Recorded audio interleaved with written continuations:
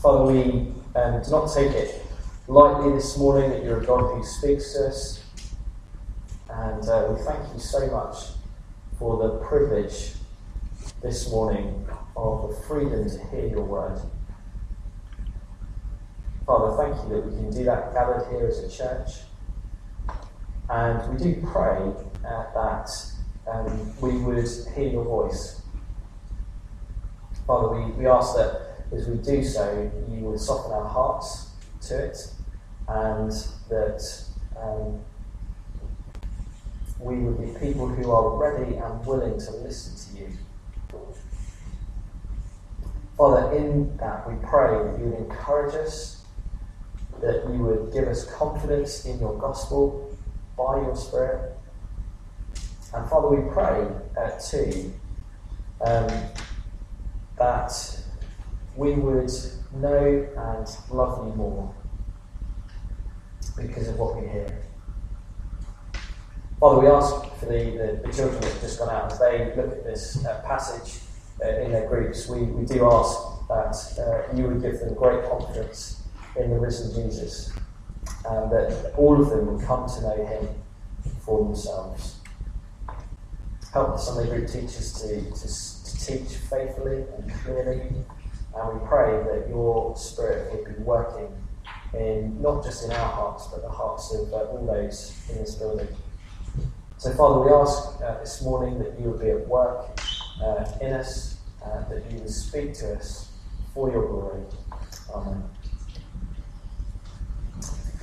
Well, just have a look at this picture. I'm sure it won't take you too long to work out where this is. Any ideas? Yeah, that's right. It is Camborne. That's where we are right now, and we are in a school in Lower Camborne. Probably around 50 of us, I imagine, in total, singing about Jesus, celebrating the good news of Jesus. Here we are. We're surrounded. We're 50 of us here, but we're surrounded by 10,000 people who don't know Jesus. Here is a picture of the UK, which I'm sure you are familiar with.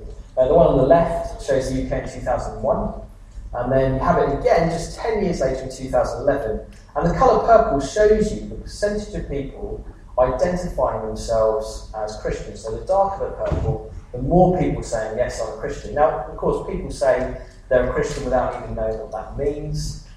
But regardless of what it means to people, I guess you see here the idea of Christianity literally fading away. An increasingly secular country. On Tuesday evening, we had some prayer meetings over the summer, and we were praying for the countries in red. Any ideas of what they are? Anyone who was there can remember? Go on, Nick. Yeah, we were praying for North Korea, specifically. All the countries in red there are collectively known as the 1040 window, an area 10 degrees and 40 degrees north of the equator. And what it is, it's an area that contains 5 billion people, over 5 billion people, over 8,000 people groups that do not know the gospel. And more than that, have no access to the gospel. So there's no churches, there's no Christians who can take the gospel to them. It's an area that's considered unreached. Now, having given you all of that, I wonder how you feel if I told you that it was our job to take the gospel to those people. The 1040s, people in the world, to the UK, and the people around us in Camborne. How would you feel? Why don't you have a chat, 30 seconds on your tables, and then we'll get some feedback. So how do you feel about me saying it's our job to take the gospel to all of those people? Go for it, 30 seconds. How would you feel? Well, thanks, Tim. What do we think? How do you feel? Just chuck some responses out. Impossible. Yeah, thanks, Richard. Impossible. Glad you said that. Daunting. Thank you. Yeah, daunting. Anything else? Scared. Yeah, thanks, Tom. Scared, full of fear. Any others? Anything different? Yeah, right. Yeah, that actually we're not careful enough about this. Yeah, thanks, Emma. Yeah. I guess my first response, when we look at that situation, I guess we pray and we're fearful and we're daunted because actually it seems impossible, doesn't it? It seems impossible. And yet,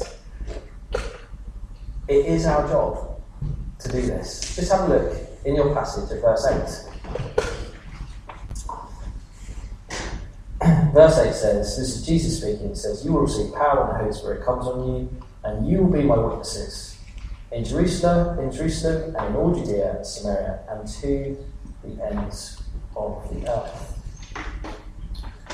So what we have here is Jesus giving his followers a task, a new job, to take the gospel to the ends of the earth, to Campbell, to UK, to the world. And if this is what we're given to do, then a better question perhaps than how do we feel is why do we struggle? Why do we struggle? Why am I not more, if this is my job, why am I not more active in this? Now in one respect, it's a different question, but the answer is the same, isn't it? Because it feels impossible, because I'm full of fear, because I'm daunted. And never mind looking at the vastness of the 1040 window, it feels impossible for me to share the gospel with the guy right in front of me. You know, to take it to my next door neighbour or my colleague at work or even someone in my own family. You know, I'm given that job and yet it just feels so difficult. It feels like a job I cannot do.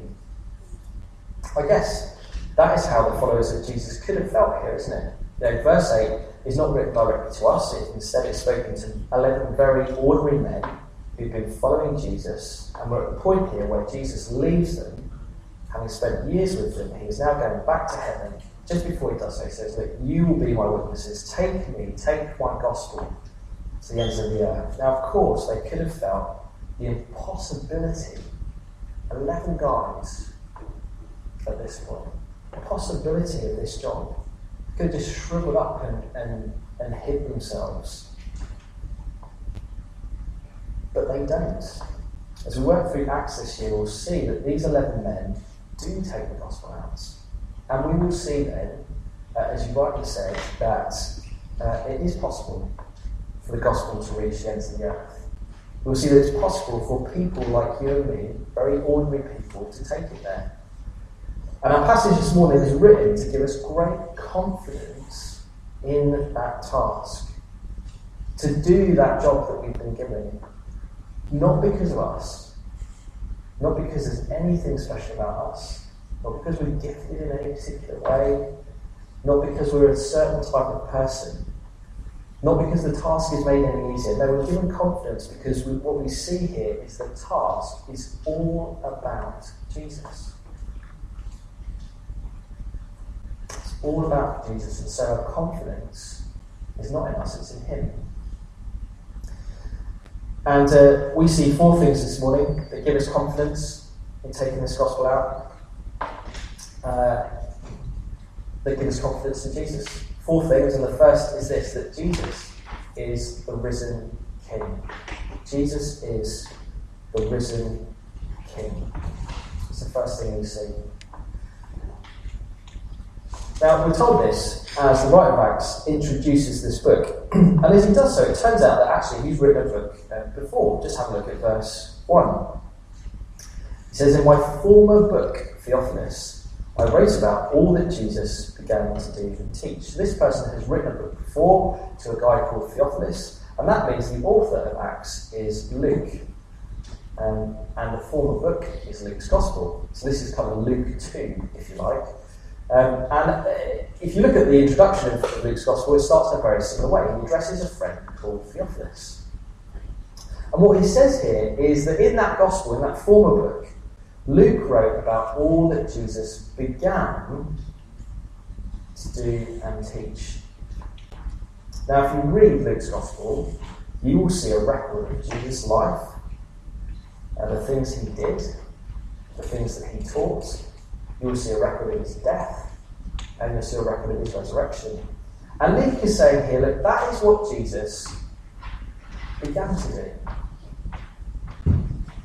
So here then, in the book of Acts, we find what Jesus continues to do. Jesus is still at work. Now it's clear here that he'll be taken up to heaven, and his intention then is to work through the people who've been following him. They're called his apostles. Just have a look at verse 2. So all that Jesus began to do and teach until the day that he was taken up, verse 2, into heaven, after giving instructions through the Holy Spirit to the apostles he had chosen. So these are the people that have seen Jesus, and what Jesus is doing is leaving them instructions. We know from verse 8 he's going to give them a job to do, but before we get there, the key thing is to see that the one giving instructions is the risen King. Just have a look at verse 3. After his suffering, he presented himself to them and gave many convincing proofs that he was alive. He appeared to them over a period of 40 days and spoke about the kingdom of God. So you see, Jesus has suffered. He's been nailed to a cross for our sin. He's risen back to life, having defeated death. And now he appears to his followers. They see him as the risen King. And that's why he speaks about the kingdom of God. The kingdom of God is not a physical place, but it's something that people come into when they turn to Jesus as their King. Now that he is risen, his kingdom has arrived for all to come into. And that is great news, and it is abundantly true. One famous philosopher once said, God is dead. And people have been saying that ever since. You see it appearing on t-shirts and all those kind of posters and that kind of stuff. But the apostles here, they saw him alive, didn't they? Jesus gave them convincing proofs that he really did rise from the dead. And so, of course, they are given great confidence that he really is the risen King. Confidence to tell others that. Yeah, that's why they go out. I guess that's always the case, isn't it? When somebody has seen something happen that's important. So over the holiday, Susan and I quite randomly watched one of the Spider-Man films. I don't know which one it was or the order it comes in. It just happened to be on TV. And at one point, what happens is Spider-Man sees firsthand that his enemy is planning this kind of terrible destruction of wherever they are. And what he does is he goes to the police and he says, look, you need to do something about this. Something bad is going to happen. I have seen it. He tells them because he's convinced, because he's seen it. And the apostles here, they've seen the risen King. And so throughout Acts, they go out and they declare this because they know it's true. They go around saying, we've seen the risen Jesus. You need to turn to him. He really is the King. And because these words that the apostles say have been written down for us, it's not just this passage, but actually the whole book of Acts will give us great confidence that no matter how insignificant or weak we feel, this is the truth. That Jesus is the risen King. And the very fact that he is risen and is alive today means that he really is still at work. Now, of course, he uses people in his grace. But what we will see very clearly in Acts is that the risen Jesus is behind it all. You know, some people call the book of Acts the Acts of the Apostles, suggesting that it is about the stuff that they did. But a much better title, I think, is the Acts of the risen Jesus. He is at work as the risen King. And as the one who gives them their instructions, the second thing we see this morning is that he gives them specific instructions. Second thing we see is that Jesus promises the Holy Spirit. Jesus promises the Holy Spirit. This is the second thing we see. Jesus promises the Holy Spirit. Now, we've heard about how Jesus was speaking about the kingdom of God, and what happens now is Luke kind of zooms in into one conversation to give us some specific detail. And what we see is, what Jesus is talking about is the Holy Spirit. He promises that to his followers. Just have a look at verse 4. On one occasion, while he was eating with them, that's the apostles, he gave them this command: do not leave Jerusalem, but wait for the gift my Father promised, which you have heard me speak about. For John baptized with water, but in a few days you will be baptized with the Holy Spirit. Now Jesus is promising this. Now, to be baptized in the Spirit simply means that you fully receive the third person of the Trinity. So God himself comes to live inside you. That's what Jesus is promising here. But we see also in verse 4, don't we, that it's the promise of the Father. This is not new, what Jesus is saying. It was promised in the Old Testament through God's prophets to his people. So, we see here in Ezekiel 36, you should see the words on the screen, you don't have to turn to it, but this is one place where the Holy Spirit was promised by God the Father. He says here, I will sprinkle clean water on you, and you will be clean. I will cleanse you from all your impurities and from all your idols. I will give you a new heart and put a new spirit in you. I will remove from you your heart of stone and give you a heart of flesh. And I will put my spirit in you and move you to follow my decrees and be careful to keep my laws. So you see, what Jesus is promising here, what was promised by the Father, is the power for God's people to do what they've been asked to do. The power to obey Jesus. And we've seen this in verse 8, the power then to take the gospel out, to do what he asks us to do. We have the power to do that. Now in chapter 2 we see this happen. The apostles receive the Holy Spirit. It happens once in a very unique way. And as soon as they receive that Spirit, almost straight away they start proclaiming Jesus is the King. Now for the apostles here, I guess it's just like it's just like it is when you get a new job, isn't it? You walk into a new place, you know what you've been asked to do, but a good workplace and a good boss will not leave you on your own. They will give you everything you need to get on with your task, the right equipment to carry out the job at hand. And that's what's going on here. The Holy Spirit is given so that the apostles can do their job. And the encouragement for us is that whilst the initial outpouring of the Spirit was a one-time event, it's now given to everyone who trusts Jesus. So once he is your King, the Spirit lives in you and works in you, giving you a new heart with the desire and the power to obey him, and particularly the power to declare him as King. So look, if you're anything like me, you can so easily shy away from that. You know, I cycle regularly with a non-Christian guy. I went out with him last Sunday night for a cycle. The last thing I wanted to do was talk about Jesus. I was thinking, you know what, this guy's heard me talk about Jesus so much that I just don't want to do that anymore. I really didn't want to do it. I really didn't want to take any opportunity that came my way.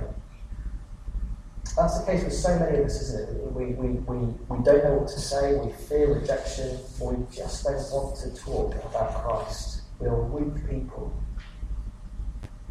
And yet we see here that the confidence is never in ourselves. It is in the power of God himself. Because we have the promise of the Spirit.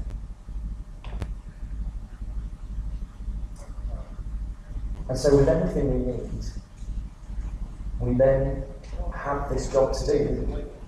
Jesus is to be made known. This is the third thing we see this morning. That Jesus is to be made known. Jesus is to be made known. So having shown himself to be the risen king, promised the Spirit before any task was given, the apostles have a question. Just have a look at verse 6. Then they gathered around him and asked him, Lord, are you at this time going to restore the kingdom to Israel? Now that might seem strange, but actually it's not such a daft thing to ask. So if you were to go home and read chapters 36 and 37 of Ezekiel, you will see that the promise of the Spirit comes in the midst of a promise of total restoration. So restoration for the people, for the land, they are one nation under one king. And so the apostles are kind of asking, well, is this it? Is this the end? Yeah, is it the time where Israel will reign on the earth with God? It seems like that's what's about to happen, but Jesus doesn't answer their question. Now, he doesn't rebuke the idea of restoration. There will be restoration, as Jesus proclaims, on one level. But rather than being concerned with times and dates about the end, they are told to refocus on the fact they have a new job to do. Just have a look at verse 7. Jesus said to them, it is not for you to know the times or dates the Father has set by his own authority, but focus on the job. But you will receive power when the Holy Spirit comes on you, and you will be my witnesses in Jerusalem and all Judea and Samaria and to the ends of the earth. So don't worry about the end. Be my witnesses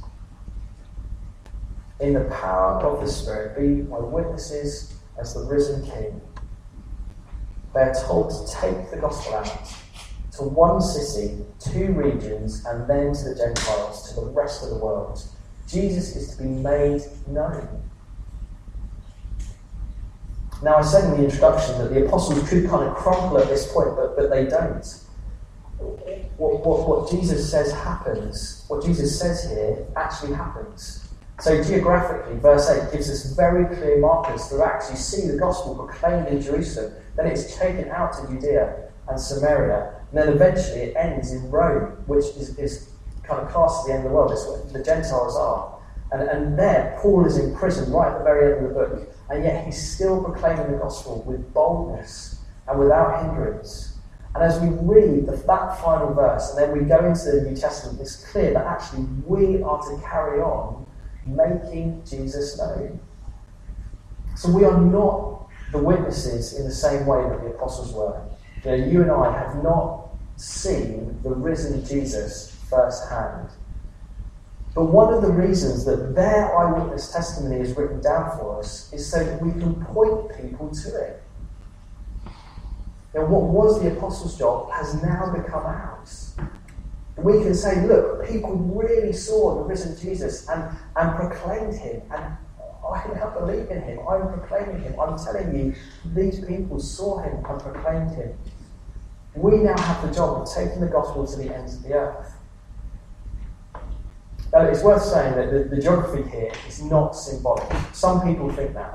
I don't agree. So it's not the case that Cambourne is our Jerusalem, okay, or Papworth is your Jerusalem, and the UK is our Samaria, and the 1040 window is the ends of the earth. I hope I didn't give you that impression with the introduction. No, in Acts, Jerusalem is Jerusalem, and Samaria is Samaria, so Cambourne is the ends of the earth. I guess that means wherever we proclaim Jesus, whether we move on from Cambourne to a different part of the UK, or whether you go, if you're somebody who goes into the 1040 window to share the gospel, or whether we just share it here with our neighbour for the rest of our lives, we are taking Jesus to the ends of the earth. And the encouragement here for us is the very fact that we exist as a church.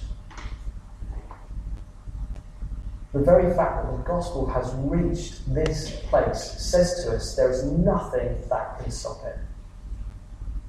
There is nothing that can stop the gospel reaching the ends of the earth. Jesus is behind it. Jesus is still at work. It is taken to people in the power of God, and so nothing can stop it. We will see that very clearly throughout Acts. As Jesus is proclaimed, people are convinced that he really is the risen king. We see the most unlikely people turning to him. More than that, we see churches being created and communities being changed. Now, at the same time, we see that some people hate it.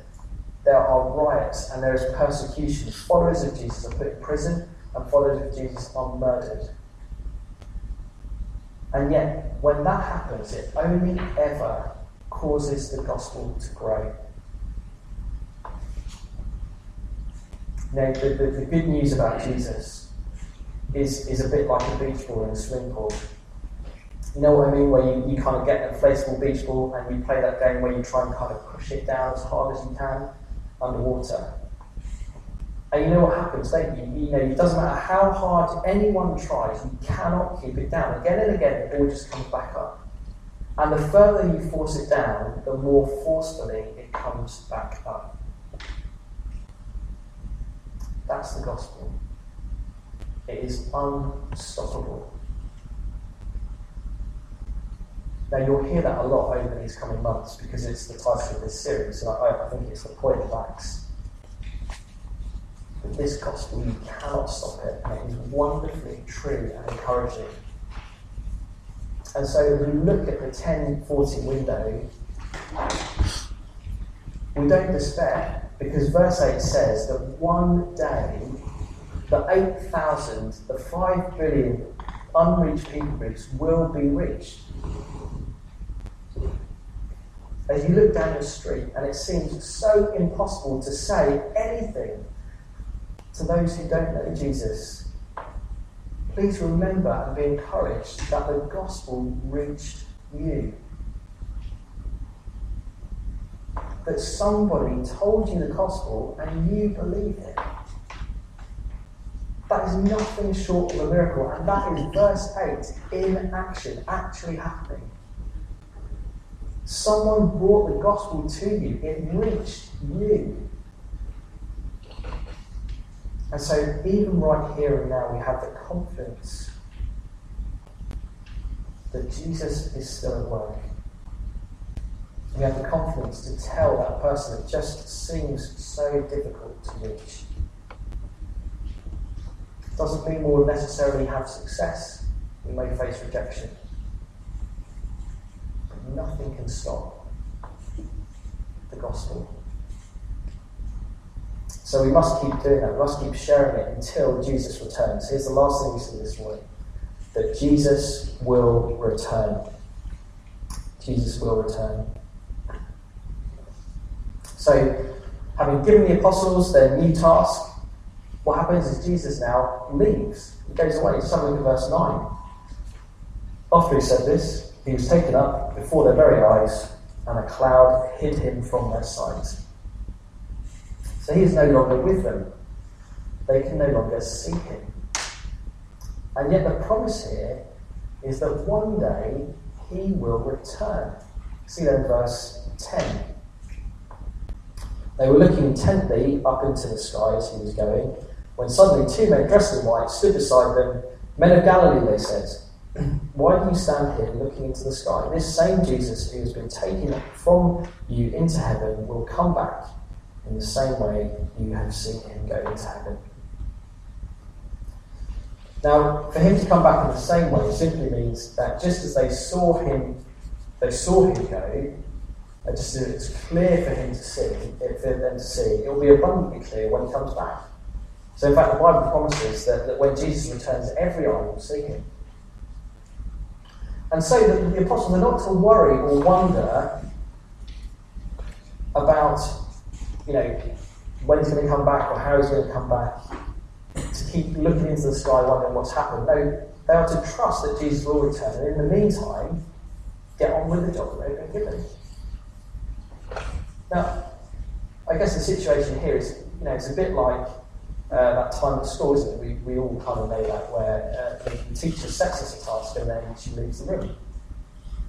And she tells us that she'll be back. And you know she'll be back. And so there's no point kind of watching the door, wondering whilst you mess around. The best thing you can do is just get on with the work. And that is where we are right now, isn't it? Jesus has been raised, we have the Spirit, we know what to do, and for every day he does not come back, we need to make him known. Now, we don't do that out of fear. That's where my kind of teacher illustration falls down. Jesus is not like a teacher who will be really angry if he catches us messing around. It's not like that. No, we do it by faith. We get on because every day that Jesus does not return is a day where sinners can turn to him, where sinners can know his salvation. Because when he comes again, they won't have that opportunity. When he comes again, he'll judge. And those found trusting in him will be with him forever. Those found rejecting him will know his wrath. And there will be no turning back. And so right now, I would say to any of you, if you do not know Jesus as your King, if you've not given your whole life to him, please turn to him now. He died that you might be forgiven, and he would raise again that you might have new life. So turn to him, put him as your King, and for the rest of us, we need to make him known. Of course, there will be times where we long for the return of Jesus, and that's a good thing, that's right. But for now, view every day as a gift. Every day is an act of mercy where he can be made known, where he's willing to work through you to save desperately lost people. View every day as a gift, and then by faith, and as a church, we get on with making Jesus known. Let's pray.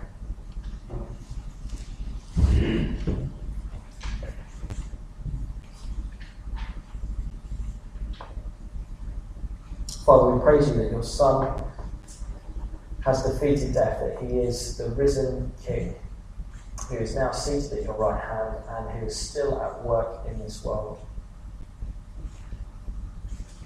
Father, praise you that you wonderfully use us and give us everything that we need to proclaim him.